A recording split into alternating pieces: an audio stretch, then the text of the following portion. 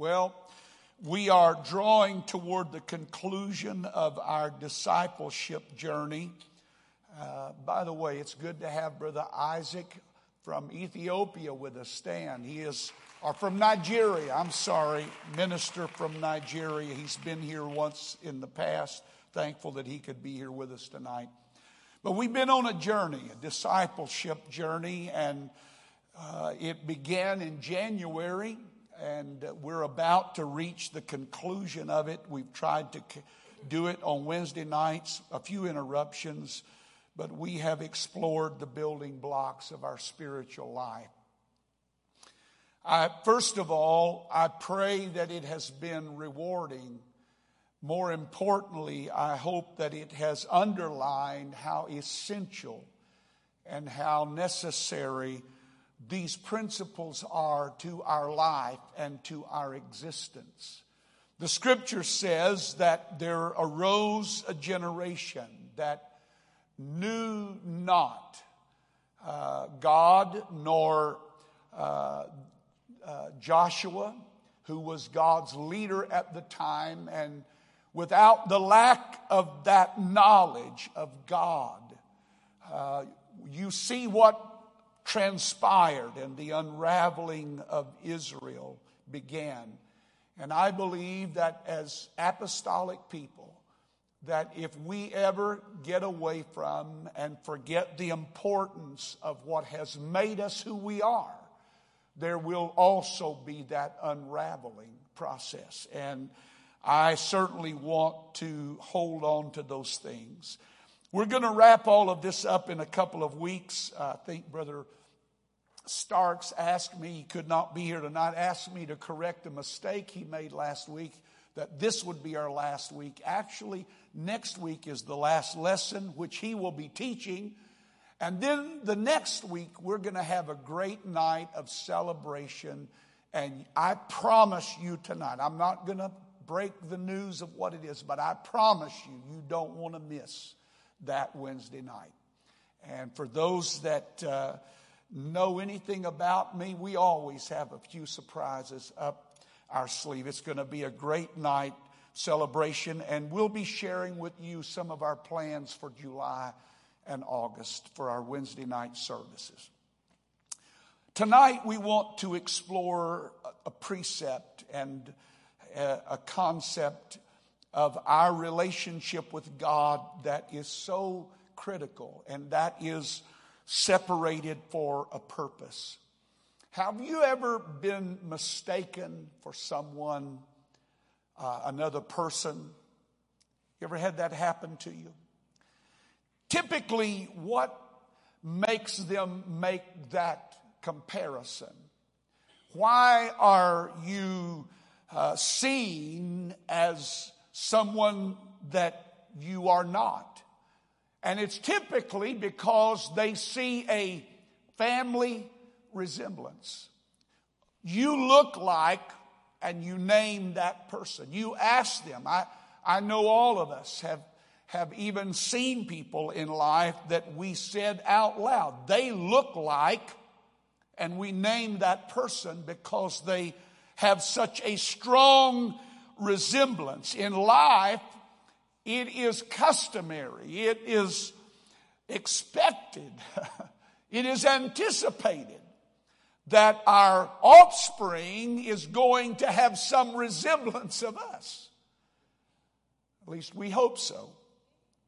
So when we talk about the reflecting of the image of God, what we're really talking about is you and I being a mirror that reflects the God who has given us new birth and new life in Him.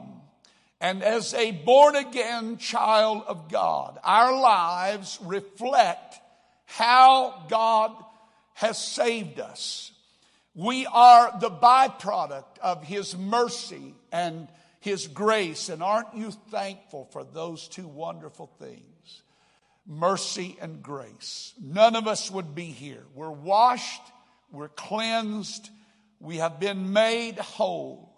We've experienced the forgiveness of sin.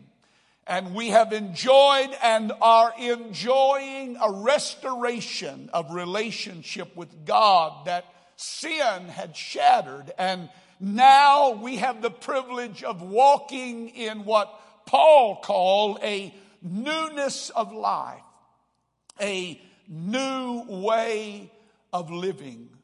And since our lives reflect His salvation and the work of His grace and the work of His mercy, then it would only stand to reason that if He has become our Father, that if He is our Savior, then certainly in our lives, so should our actions reflect Him. So should our everyday life, our conduct, our activities, our behavior, our dealing with others, the way that we live should literally magnify His message, His word to our lives. His word, His precepts, His doctrine, the way that we live, walk, talk, act, breathe, exist. We should do it all as a reflection of His glory. The way we live our lives and the priorities that you and I have in our lives should magnify Him and exalt Him. Our lives should always be a magnification of His holiness, His uniqueness. We praise Him not only with our words, but we literally praise Him with our lives by the way we live on a daily basis. It's important that we understand that my praise is not just what I do when I come to church on Sunday or Wednesday, but it's what I do on Monday when I get up in the morning, and what I do on Tuesday when I go about my daily activities, because my life, now that it has been ransomed and bought, should be a reflection of the one who has ransomed me and bought me back. Our lives should magnify Him. And so my prayer tonight and your prayer should always be that we would walk worthy of the calling that He has placed upon our lives. As new converts, we are encouraged to follow a lifestyle that is foreign to us and that is often a struggle for those who begin this new life. We do not, listen to me, we do not encourage people to pursue a certain lifestyle nor a certain dress code. We encourage people to pursue Him. That is the most important thing I can tell you tonight. Because if we get that out of order, and we only encourage people to pursue a certain lifestyle or a certain mode of living, then we have really only produced hypocrisy and Phariseeism. Because there were many who could do it within themselves, but what we have been called to do is live a life that within ourselves is not possible. But with the Holy Ghost that He has put in us, He enables us to be conformed into the image. And when we are conformed into that image, we begin to reflect His priorities, His word, His Spirit, His holiness. So we are not encouraging people, and I know apostolic people kind of get labeled sometimes as that all we're worried about is getting you converted to a new dress code. That is not true. We are trying to get people converted to pursuing Him. And in the process of pursuing Him, it has its way of affecting all the other details of my life. And so pursuing Him is when I respond to his voice.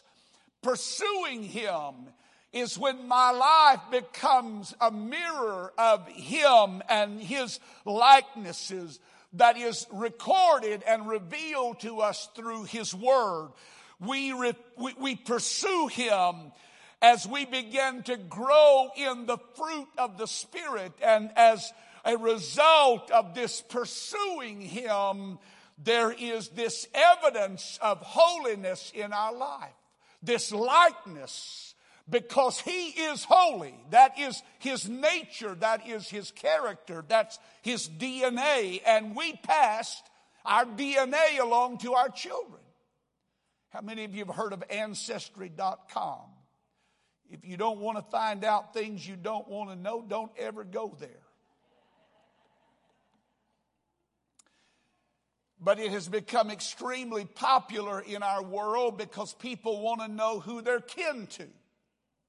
And I heard just yesterday or day before of a man who, or someone who wanted to find out about their lineage.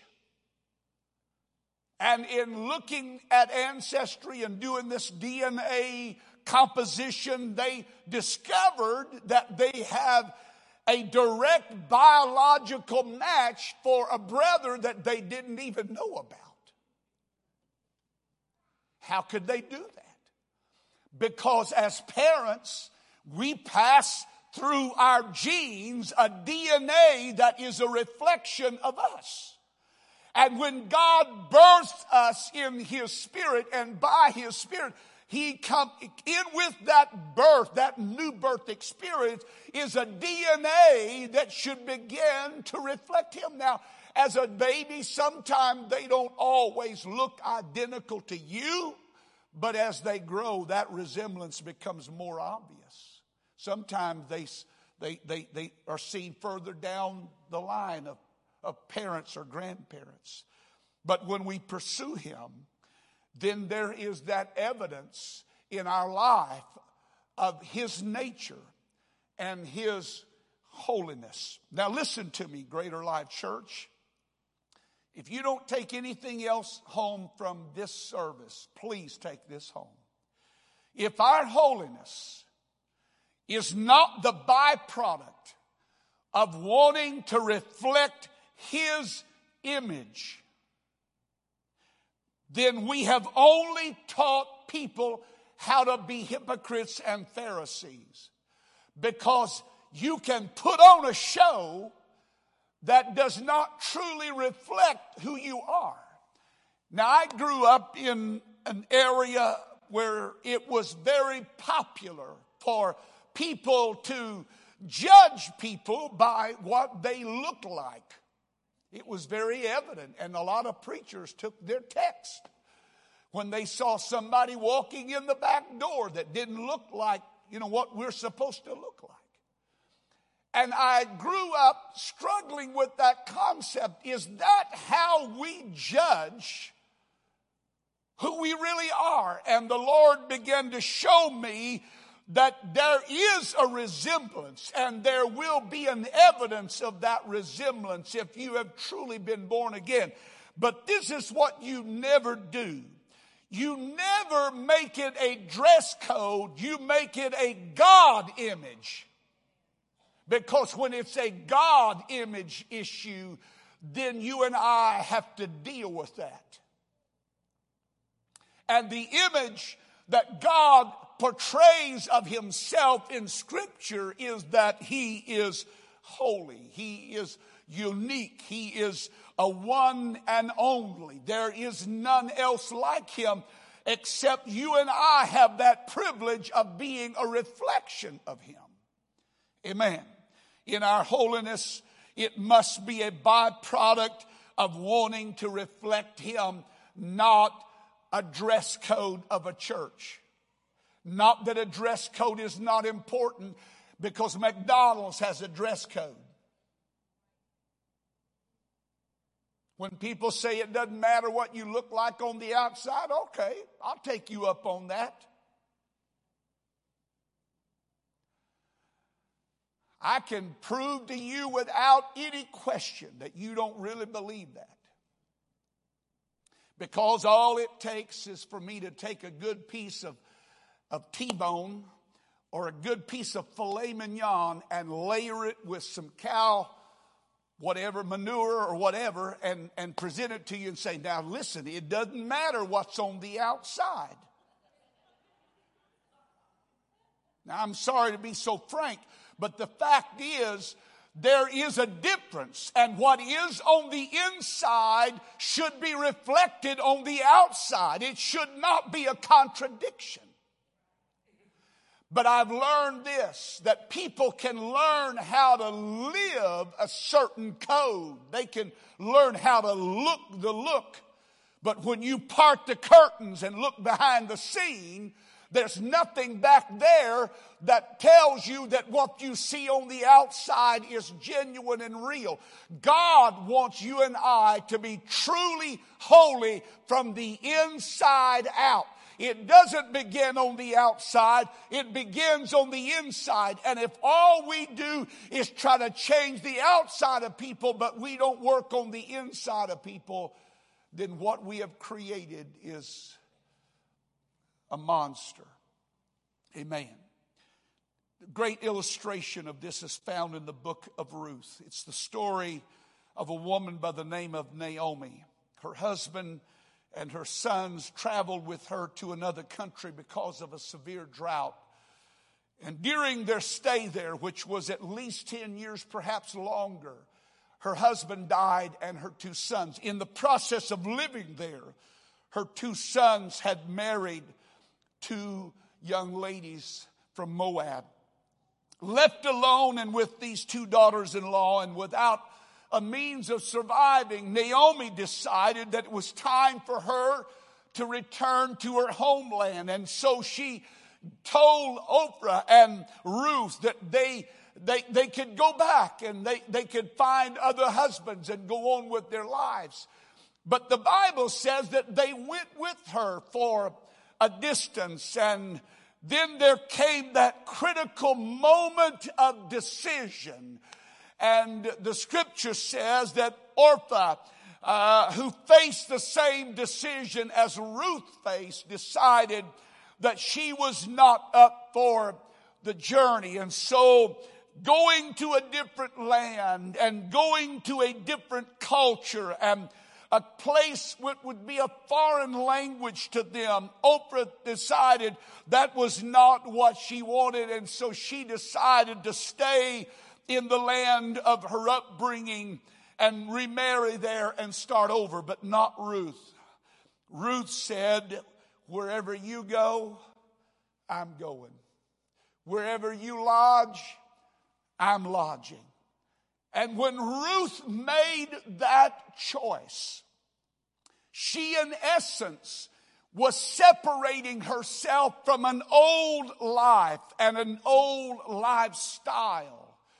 And she was opening herself to a different land, a different culture, a foreign language to her, but it didn't stop her because of some love she had for Naomi. And so both of them journeyed back to Bethlehem. The long story short is that they pursued this new life, though at the moment they were both broken and in bitterness of soul. But it was there in Bethlehem that Ruth met a man by the name of Boaz, who was a kinsman. And according to the order of the rule of the day, that if a son died and there was a kinsman who had the right of redemption or the right of as a redeemer, the kinsman redeemer, they could actually purchase their land back. They could marry the woman and have children by her, and in essence become the surrogate father of that man who died, so that his lineage would not die with him. And this was Boaz, and she happened to go to a field where Boaz and his men were working, and it was there that the real story of the book of Ruth unfolds. It was here that this man met this woman by the name of Ruth. And if you read it, I encourage you to go read the book of Ruth. It's short, and listen to what happened and transpired there.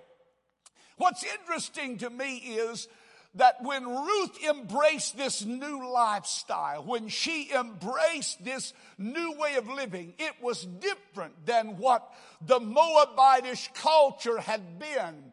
But evidently she had learned something from Naomi about who Naomi was. And she embraced that in completeness and totality.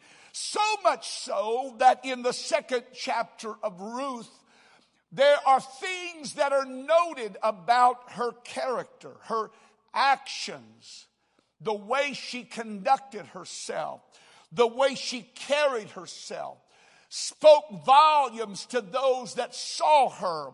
Her actions affected those that were around her. And Boaz even noted when he finally met Ruth, he said, "Oh, I know who you are. You're the woman." And he names what she had done for Naomi and how faithful she had been. And the reason for wanting to redeem her became evident. This is an opportunity. And then in chapter 3, it is noted that Ruth was a virtuous woman. Now, I want to ask you a question. How did they know that Ruth was a virtuous woman? How could that be? How could Boaz have said of her that I'm going to do this and I'm going to do it proper, and there's not going to be any scandal involved because all the city knows that you're a virtuous woman? Obviously, Ruth had lived in a way that conveyed to those around her who she was. And she acted and dressed in a way that would not lead people to wag their tongue or be suspicious. And so, how could they know except by the way she lived? And so Boaz married Ruth, and in marrying Ruth, a son was born that would become the father of a man who would become the father of another man who would become the father of David in the very lineage of Christ himself. And it all began here. The most important thing when you study the book of Ruth is that Ruth evidently fully embraced and pursued this new lifestyle and this new life, and her actions showed that. And in showing that, she glorified the Lord. Ruth chapter 4, if you want to read it, read verses 14 and 15 when you get home. And it seems to indicate that Ruth's actions were the inspiring example of what living a new life really looked like. And she was that example to everyone. So let's look at what God's purpose for all people is.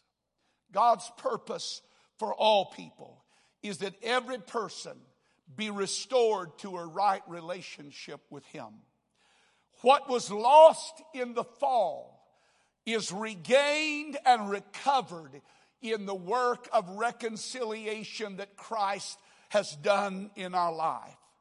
And when we serve Him, His purpose then becomes our purpose. His desire becomes our desire.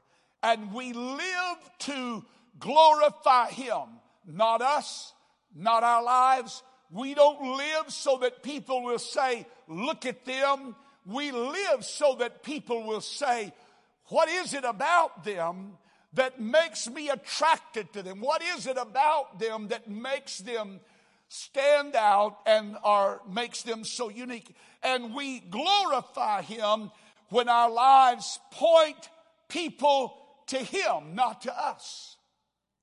Amen. Very important.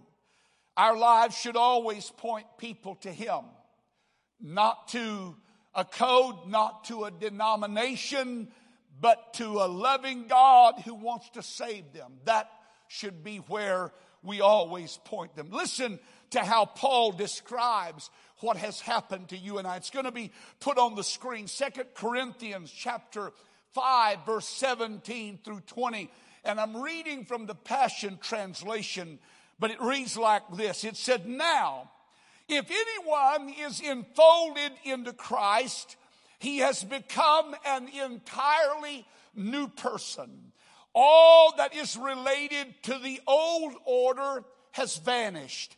Behold, everything is fresh and new." Verse 18, "And God has made all things new and reconciled us to Himself and given us in turn the ministry of reconciling others to God." Verse 19, in other words, it was through the Anointed One that God was shepherding the world, not even keeping record of their transgressions. And He was entrusted, and He has entrusted to us the ministry of opening the door of reconciliation to God.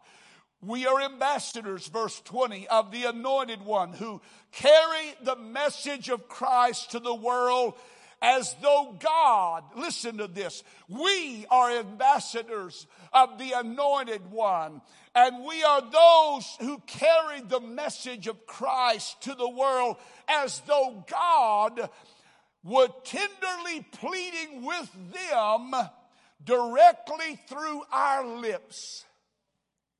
So we tenderly plead with you on Christ's behalf. Turn back to God and be reconciled to Him. You see, from the beginning of time, it has always been God's purpose to make a way for every person to know Him. If you read the Bible, you will discover that the Bible is one long story of God's effort to interact with mankind. What He created in His likeness after His own image. And the fall through sin and rebellion and going away from what He had instructed them. God's story has been an effort of bringing back into harmony and reconciliation. And the purpose of God from the beginning of time was to bring us back to a knowledge of Him and a relationship with Him, and to let every person know Him. Amen. What's so interesting to me about this is that if you really want to know what kind of God He is, go back to Genesis 2 and 3 and watch how He interacts with His creation. He doesn't do it with the trees. He doesn't do it with the animals. He doesn't do it with the fish. He doesn't do it with any of the cosmos, but He does it with man. He does it with that what was created in His likeness. And in chapter 3, the Bible gives us a little glimpse of what actually went on in the garden on a continual basis, that He came to them in the cool of the day. There was fellowship. We don't know how long that went on. I would imagine it had gone on for a long, long time, that sweet fellowship. Why? Because God wanted His creation to know Him. He wants you and I to know Him, not just about Him, not just to hear of Him, but to know Him. And the Bible is God's story of how He interacts with His creation, and through His grace He defeats the powers of death and sin. And the purpose of God for you and I was to become flesh so that we might know that reconciliation. I am so thankful tonight that we have been reconciled. But the job doesn't stop there. That's only the beginning. And here is the wonder of the new birth. A divine exchange has taken place. The old order has passed away to a new order. He has separated us from sin and death. We now possess His righteousness. We are seen in His righteousness because we are being reconciled to God. And what a rich word that we are given here in this text in the book of Romans is that we are reconciled to Him. What does that word reconcile mean? It means that we are restored to friendship, that we are brought back into a right relationship with Him, that we receive or are received back into favor, that we are brought back into harmony. So that's the whole purpose of His coming. His redemptive plan was to help restore in us that relationship that sin had shattered. And in this newness of life, it becomes our privilege. In this new way of life, it becomes our privilege to live a life of holiness, separated unto Him, living unto Him, not our flesh, not our desires, not our whims, but unto Him. And we could not do that on our own. That is evident. If you want to read the book of Romans chapter 3, Paul goes into detail and makes it critically clear that you and I could not do right. No one could be made right by doing it himself. We are made right, Paul said, through Him. The power of sin was too great for any of us. Only He could break the hold that sin had over mankind. And in the process of breaking that hold, He began the restoration of relationship. And in essence, listen to me, in essence, separating us back to Him. Because that's what real holiness is. It's separating unto Him. It is separating unto His purpose. Listen to how Paul said it in Ephesians chapter 1, verses 9 and 10. It's going to be on the screen. And again, I'm reading from the Passion Translation. And through the revelation of the Anointed One, He unveiled His secret desires to us, the hidden mystery of His long-range plan, which He was delighted to implement from the very beginning of time. And because of God's unfailing purpose, this detailed plan will reign supreme through every period of time until the fulfillment of all the ages finally reaches its climax, when God makes all things new in heaven and earth through Christ, Jesus Christ. Our new lives are the result of the work of Calvary and God's grace. But God said, I'm not expecting you to make that a solo journey. I want you to take somebody with you. I want you to bring somebody along. And the way you're going to bring them along is sharing with them what I have shared with you. Anybody been born again in this building? Then as a born again child, bearing His DNA and having those genes in my life now, then I should be concerned of bringing someone else along with me, that I don't do this by myself. We're now called, we get to participate in this ministry of reconciliation. That when we go out and tell others about Him and we share what God's done in our life, we become integral to that work of reconciliation, and we become involved in helping others discover what we have experienced. You know, the great tragedy of a lot of people is they have forgotten what they've experienced. Sometimes we live so long in this particular way that we forget what it was like when we were sinners. Does anybody remember that night? Does anybody remember the guilt that sin laden you with and the burden that it placed up, the condemnation? And then that night of glorious deliverance and liberation, praise God, I can take you, the building is gone, but I can take you almost to the spot in that location when I was on my knees before God, crying out to Him for Him to change my life and fill me, that He poured His Spirit into my life and began that process of reconciling and bringing me back into relationship. And since that time, I want to tell you something, folks. When you discover something good, you want to share it with people. Amen. You find a nice restaurant, you like to go eat at a good place like Taco Bell. Man, you get on the Facebook and you tell everybody about how great Taco Bell is. You know I'm being facetious because somebody has labeled me as loving Taco Bell, and I don't. But the point is, we share those things. How many things have you shared on Facebook today?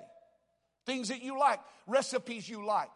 Things, colors and pictures and decorations and all of these things that attract you. Why do we share them? Because we want other people to share in that with us. And Jesus said that's how we ought to feel toward Him. We ought to want to share that with everybody we come in contact with. We shouldn't be ashamed of what He's done in our life. We should be willing to share. And when we do that, we are helping others discover what we have known so long. Amen. That brings us to our next consideration, and that is that we are separated for a purpose. We are not separated, and I'm going to use a verse in a little while, but in 1 Peter chapter 2, verse 9, Peter writes, and he said, "But you are a chosen generation, a royal priesthood, a peculiar people." And a lot of people think that word peculiar means weird, odd, wacko.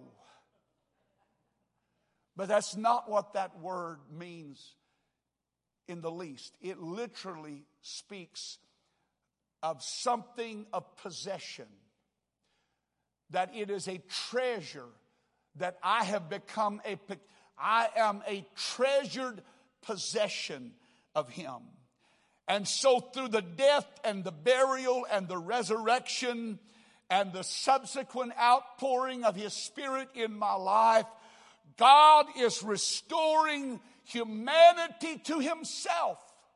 He is bringing us back into that relationship. And Paul, as he always does, so eloquently describes in 2 Corinthians chapter 3 the effects that His work should have over our lives. And in this passage of Scripture, he references something of a veil that was before the face of God's people.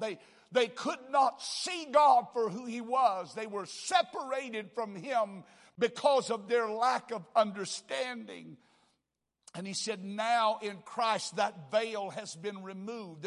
There's nothing to separate us, so that we can see Him and know Him and fellowship and embrace Him and not live in ignorance of who He is.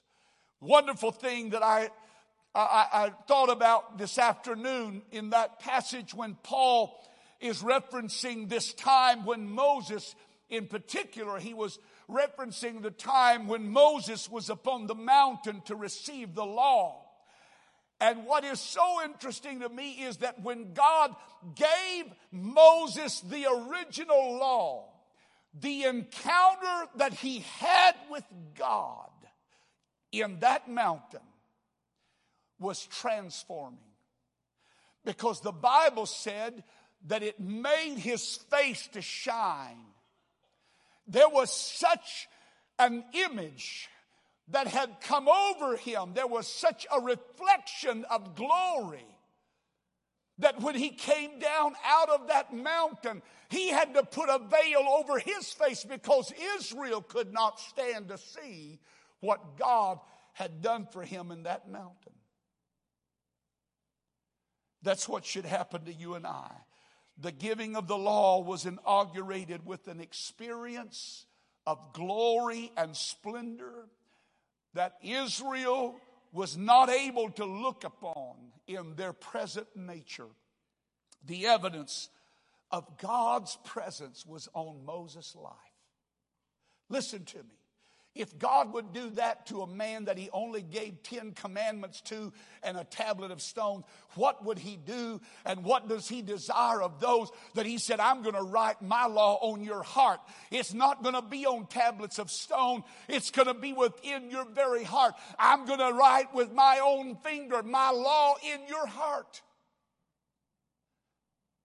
No wonder when people receive the baptism of the Holy Ghost, they shout and dance and jump for joy. Hey, God's not going to make anybody do anything they're not comfortable with doing. He's not going to embarrass you.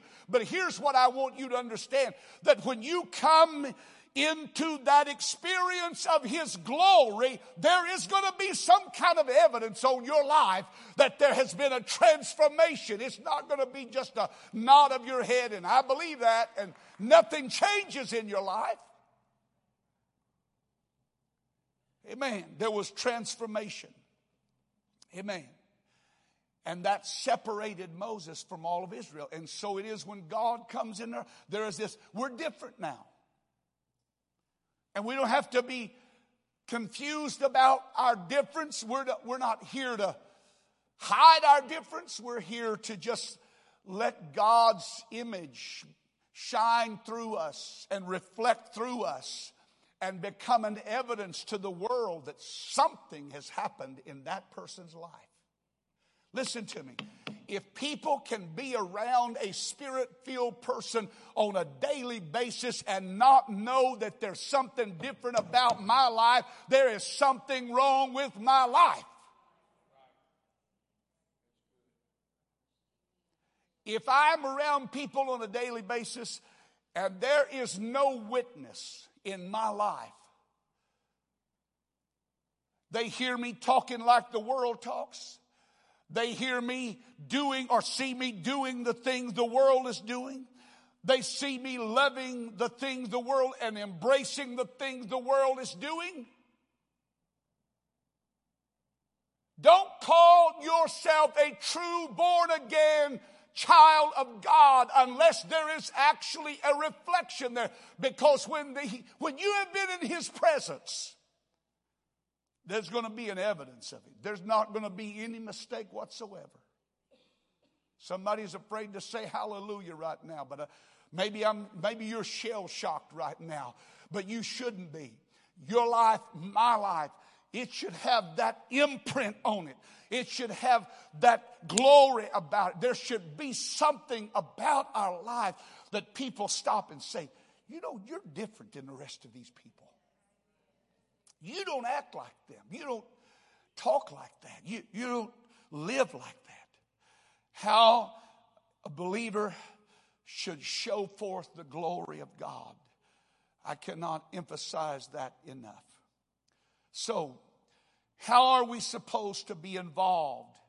And we are supposed to be involved. This is not all stuff that God does. You know, sometimes people teach that God does all of that. You don't do anything. But that's not scriptural. It's not biblical. He did His work. But in turn, He expects you and I to participate in what He's doing in my life. And so, here's how being separated for God's purpose, this is how that is supposed to come about. First of all, that I believe that He is the Messiah, the one and only. There's nobody else. There's no other way. There's no other option. Brother Hughes, that's pretty narrow and bigoted. I didn't make that up. God is the one that spoke those things, and I believe His word. So I'm not confused about that. I believe the gospel message is the death, burial, and resurrection, and that is the foundation of my redemption. I die in repentance. I am buried in His name in baptism, and I rise to walk in a newness of life when He fills me with His Spirit, and God calls me and calls you to respond to what He's doing in our lives and allow Him to do more. Amen. And such begins the process of reconciliation. We rise to walk in a newness of life. And then there's the separating of ourselves for God's purpose. And that involves, first of all, the transforming of our minds and our thinking. Listen to me tonight. Romans 12:2, Paul makes it very clear. But as I live under the influence of sin, my thinking is not in line with God's thoughts. But when I am renewed, my mind is renewed and refreshed, then my thoughts begin to reflect Him and His ways and His image. God doesn't expect you and I to do that alone. He has empowered us with many aids. Number one, He's given us His Word. And if there's no greater transforming tool in the Word of God is one of the most powerful transforming things that I can tell you to get into. You may not understand a lot of else. Just go to the Word. Start reading the Word. Let the Word fill your mind. And watch that Word as it fills your mind. Begin to reorder your priorities. Reorder the things in your life that are of value and those things that are unnecessary. And you begin to lay aside those weights and the sin which does so easily beset us. The psalmist understood that. Read it, Psalms 19 and 14. He understood the power that thoughts have in our life and how we must bring them under the influence of God's Spirit. When we study and meditate on God's Word, our thoughts become anchored in Him. And they become anchored in that God influence. And in that God influence, we begin making wiser decisions. Ephesians 4:23, being filled with His Spirit is learning how to hear His voice. And in hearing His voice, it will help change our attitude. In Philippians 4:8, Paul said, if you could learn anything, learn this. Whatsoever things are pure. And he goes off on a list of things. He said, being delivered from the control of sin. You and I are empowered to make decisions concerning proper thoughts. And when our minds are focused on the things of God, His purpose becomes our focus and our desire. And the world fades into the background. And then we do this by asking the right questions. So important, and I'm going to hurry. Asking the right questions. What gets most of the attention in my life? What I focus on. That's what gets the most attention in my life. Now, my question is, what is there about my life that reflects God's desire for me? What is the focus of my thoughts? We need to pray that our actions will always reflect God's purpose.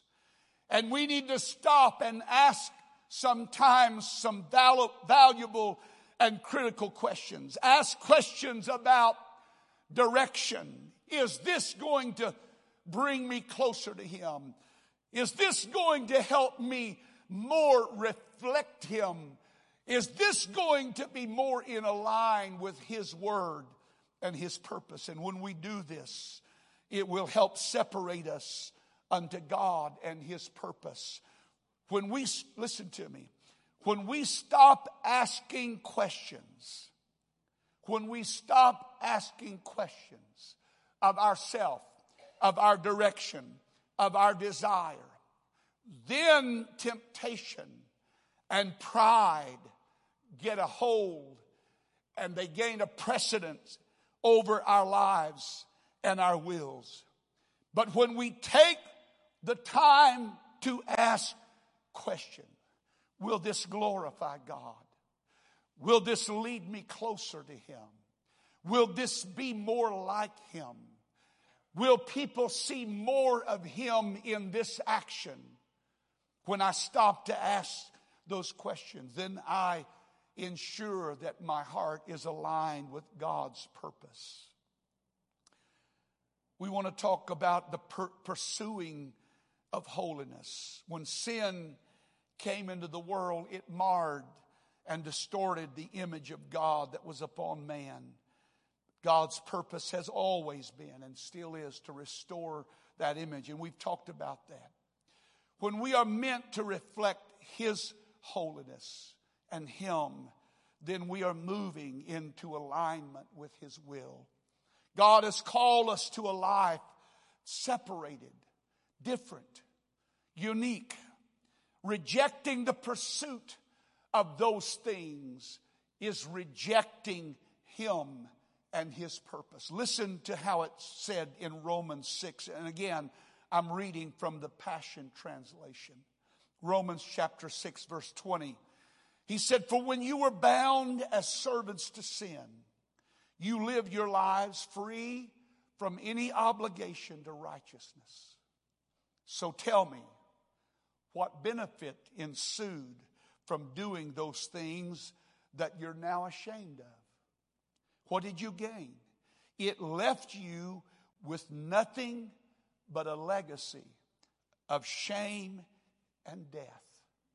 But now, as God's loving servants, you live in joyous freedom from the power of sin.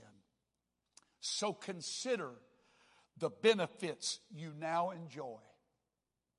Praise God. Is there anybody glad that you serve the Lord tonight? Oh, yes. You know what? This is the great party you can be involved in and never go home wondering if you embarrassed yourself or wondering, what did I do? Amen. Praise God. When God begins to do a work in my life, the blessings that ensue from this separating that takes place unto Him. You see, that's how it was in the beginning.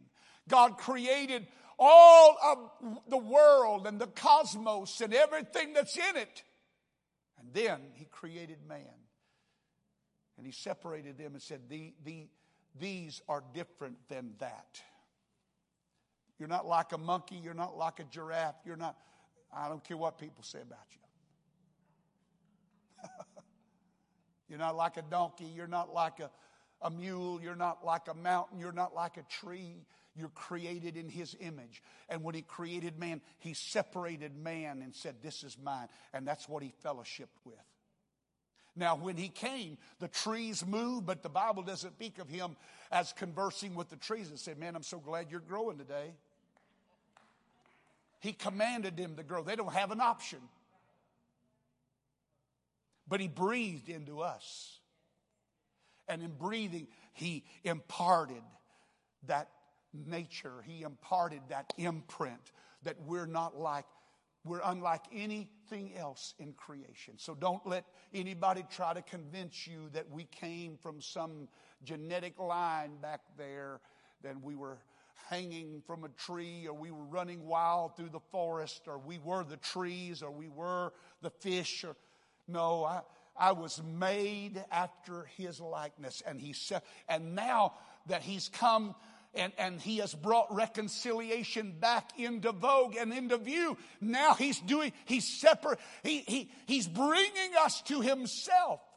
So that when we come close to Him, there is this reflection. Our life becomes a mirror. And when we go out in the world, there's this awe, there is this spirit, there is this aura about our lives that makes people understand. There's somebody, you must be a Christian. There's something about you.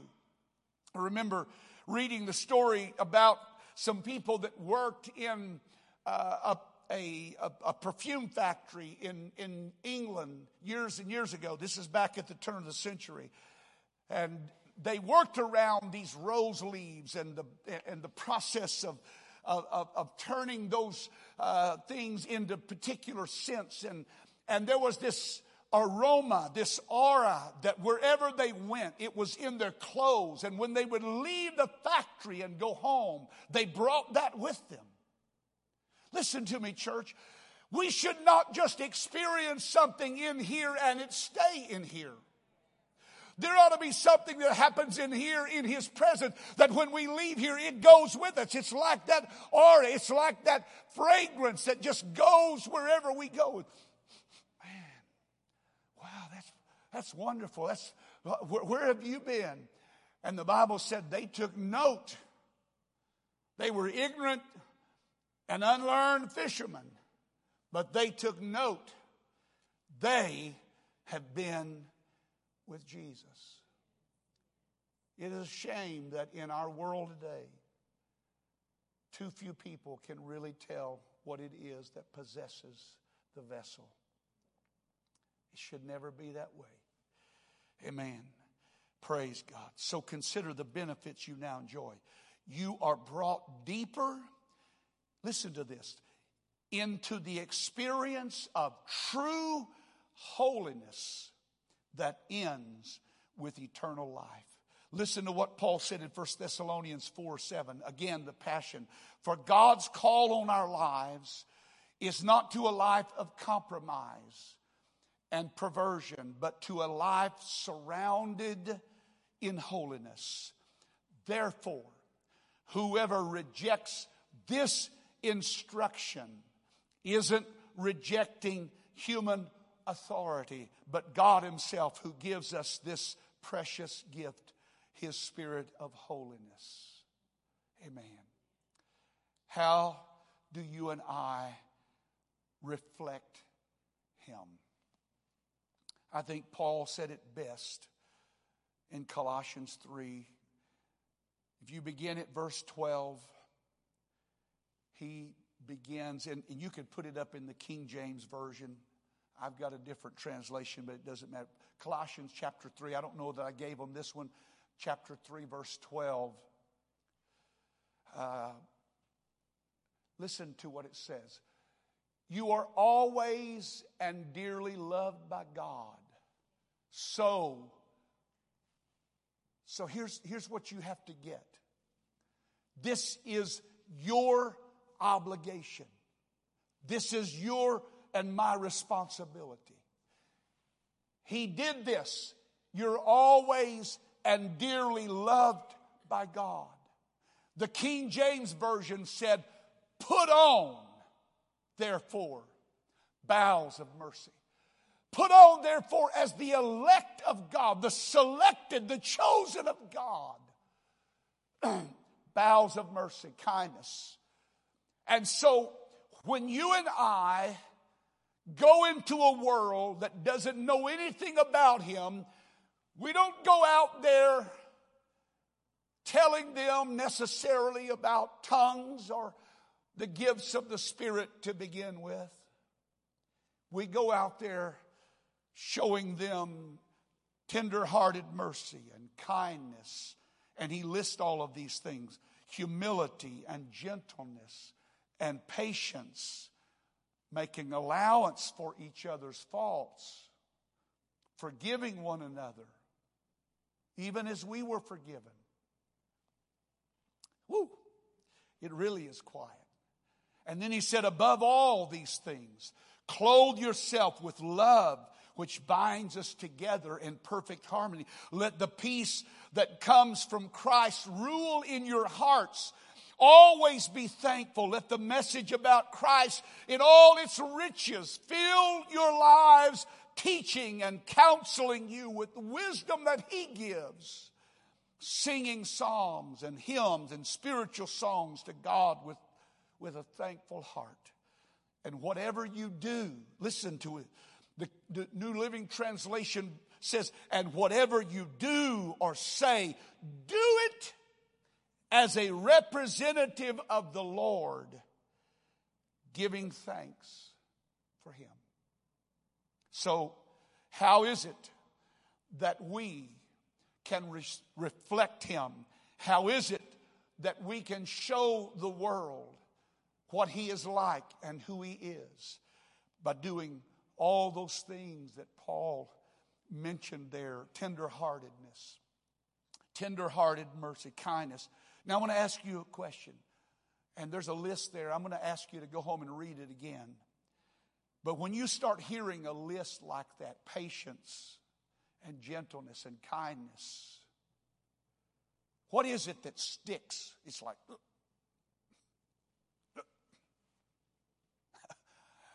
what is it in that list of things that are mentioned there that's hard for us to do? Well, I'm not very patient. I'm not always real kind. Then here's what I'm going to ask you to do. Join me. I'm not asking you to do what I'm not doing. Ask you to join with me. And let's start praying. God, would you strengthen me in those areas where I am weak so that I can truly reflect you to the world, so that somebody will want to come to know you. Here is what you and I have to understand about holiness. Listen to me right now. Holiness is not about us. It's about Him. It's about who He is. And it's about us reflecting Him in our life. It's not a human invention. It's not a denominational requirement. It is the power, listen to me, it is the power of God that actually frees me to live life fully. Amen. And when a person quits looking at what they are separating from, very important, when you stop looking at what you're having to give up and realize what you are getting, what He has given you. Come on, folks. You're giving Him rags. I gave Him rags. They were so dirty and tattered and torn, you couldn't weave them back together and make a garment of any kind. But I gave them to Him, and He in turn gave me a robe of righteousness. He gave me His likeness. He clothed me with His beauty, His wonders. We should not be ashamed of that. Amen.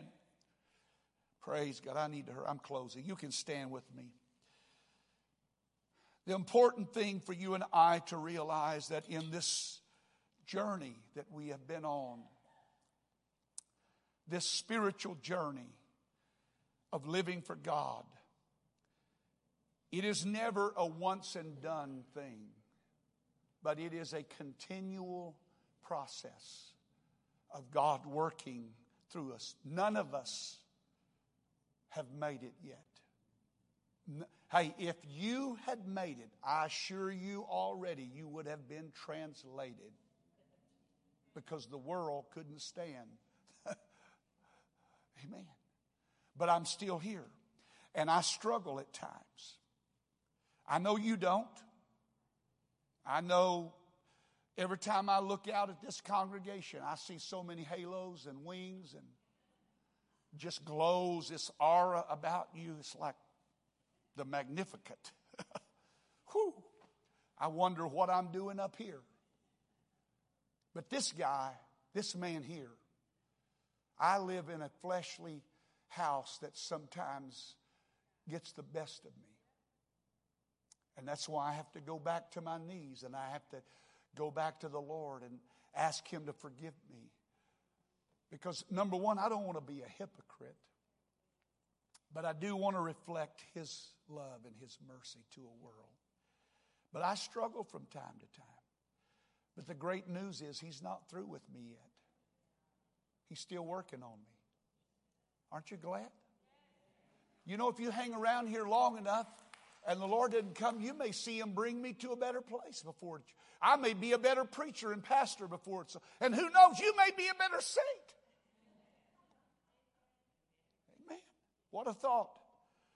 This new life of holiness is a continual journey of separating ourselves for His purpose. Sometimes we struggle. But my action should call attention to Him and His message and His purpose and His holiness. I'm going to read it, 1 Peter chapter 2, verse 9. He said, but you are God's chosen treasure, priests who are kings, a spiritual nation. That's what He made us when He filled us with His Spirit. A spiritual nation. When God did the work of reconciliation through the New Testament new birth experience, He created an entire new nation of people. Christian, children of God, the reflection of His image. He said, you are priests who are kings, a spiritual nation, set apart as God's devoted ones. He called you out of darkness to experience His marvelous light. And now He claims you as His very own. He did this. He did this. Can you read that last part with me? He did this so that you would broadcast His glorious wonders throughout the world. So that who would do it? So that you and I would broadcast. I called my brother before service because he's the Greek expert. I only know a little Greek, and he owns a restaurant down in Galveston, but he can read it and not just talk it. But the thing that interested me about this verse is that when you read it, the word should is in there. But in the original text, it's not there. It's put in there to give continuity of thought. But the emphasis is that it is an action that was started and an action that continues. It's not something that you did, you got a t-shirt for it, now you're done. But it is an action that is started, that is continued. That you should show forth the praises of Him who hath called you out of darkness into His marvelous light. And this is what he and I began discussing. The words that are used there in the Greek, one of the words speaks of, it calls us literally an angelic being, that He likens us as born again children of God, that He likens us to His angelic host. And here's what I told James, and we started, is that God, in Old Testament times, when God wanted to get His message to the world, what did He do? He sent an angel. He wanted to tell the world Messiah was come. What did He do? He sent an angel. But in this New Testament time, He has said, now I'm going to empower you to do what the angels now. And the reference is that now you are the angel to the world. That everywhere you go, you become His herald. Everywhere you go, you get the opportunity of pointing people back to Him and saying, that's the real reason to live. He's the real purpose for the way I live. I'm not just odd or weird because I want to stand out. I am sold out to Him because I am His and His alone. When we allow His Spirit to fill our lives, it is so powerful. Now you and I are given the privilege of becoming His herald to the world of His mercy, of His grace, of His love, of His kindness, of His patience, of His forgiveness, of His purpose. What a great opportunity.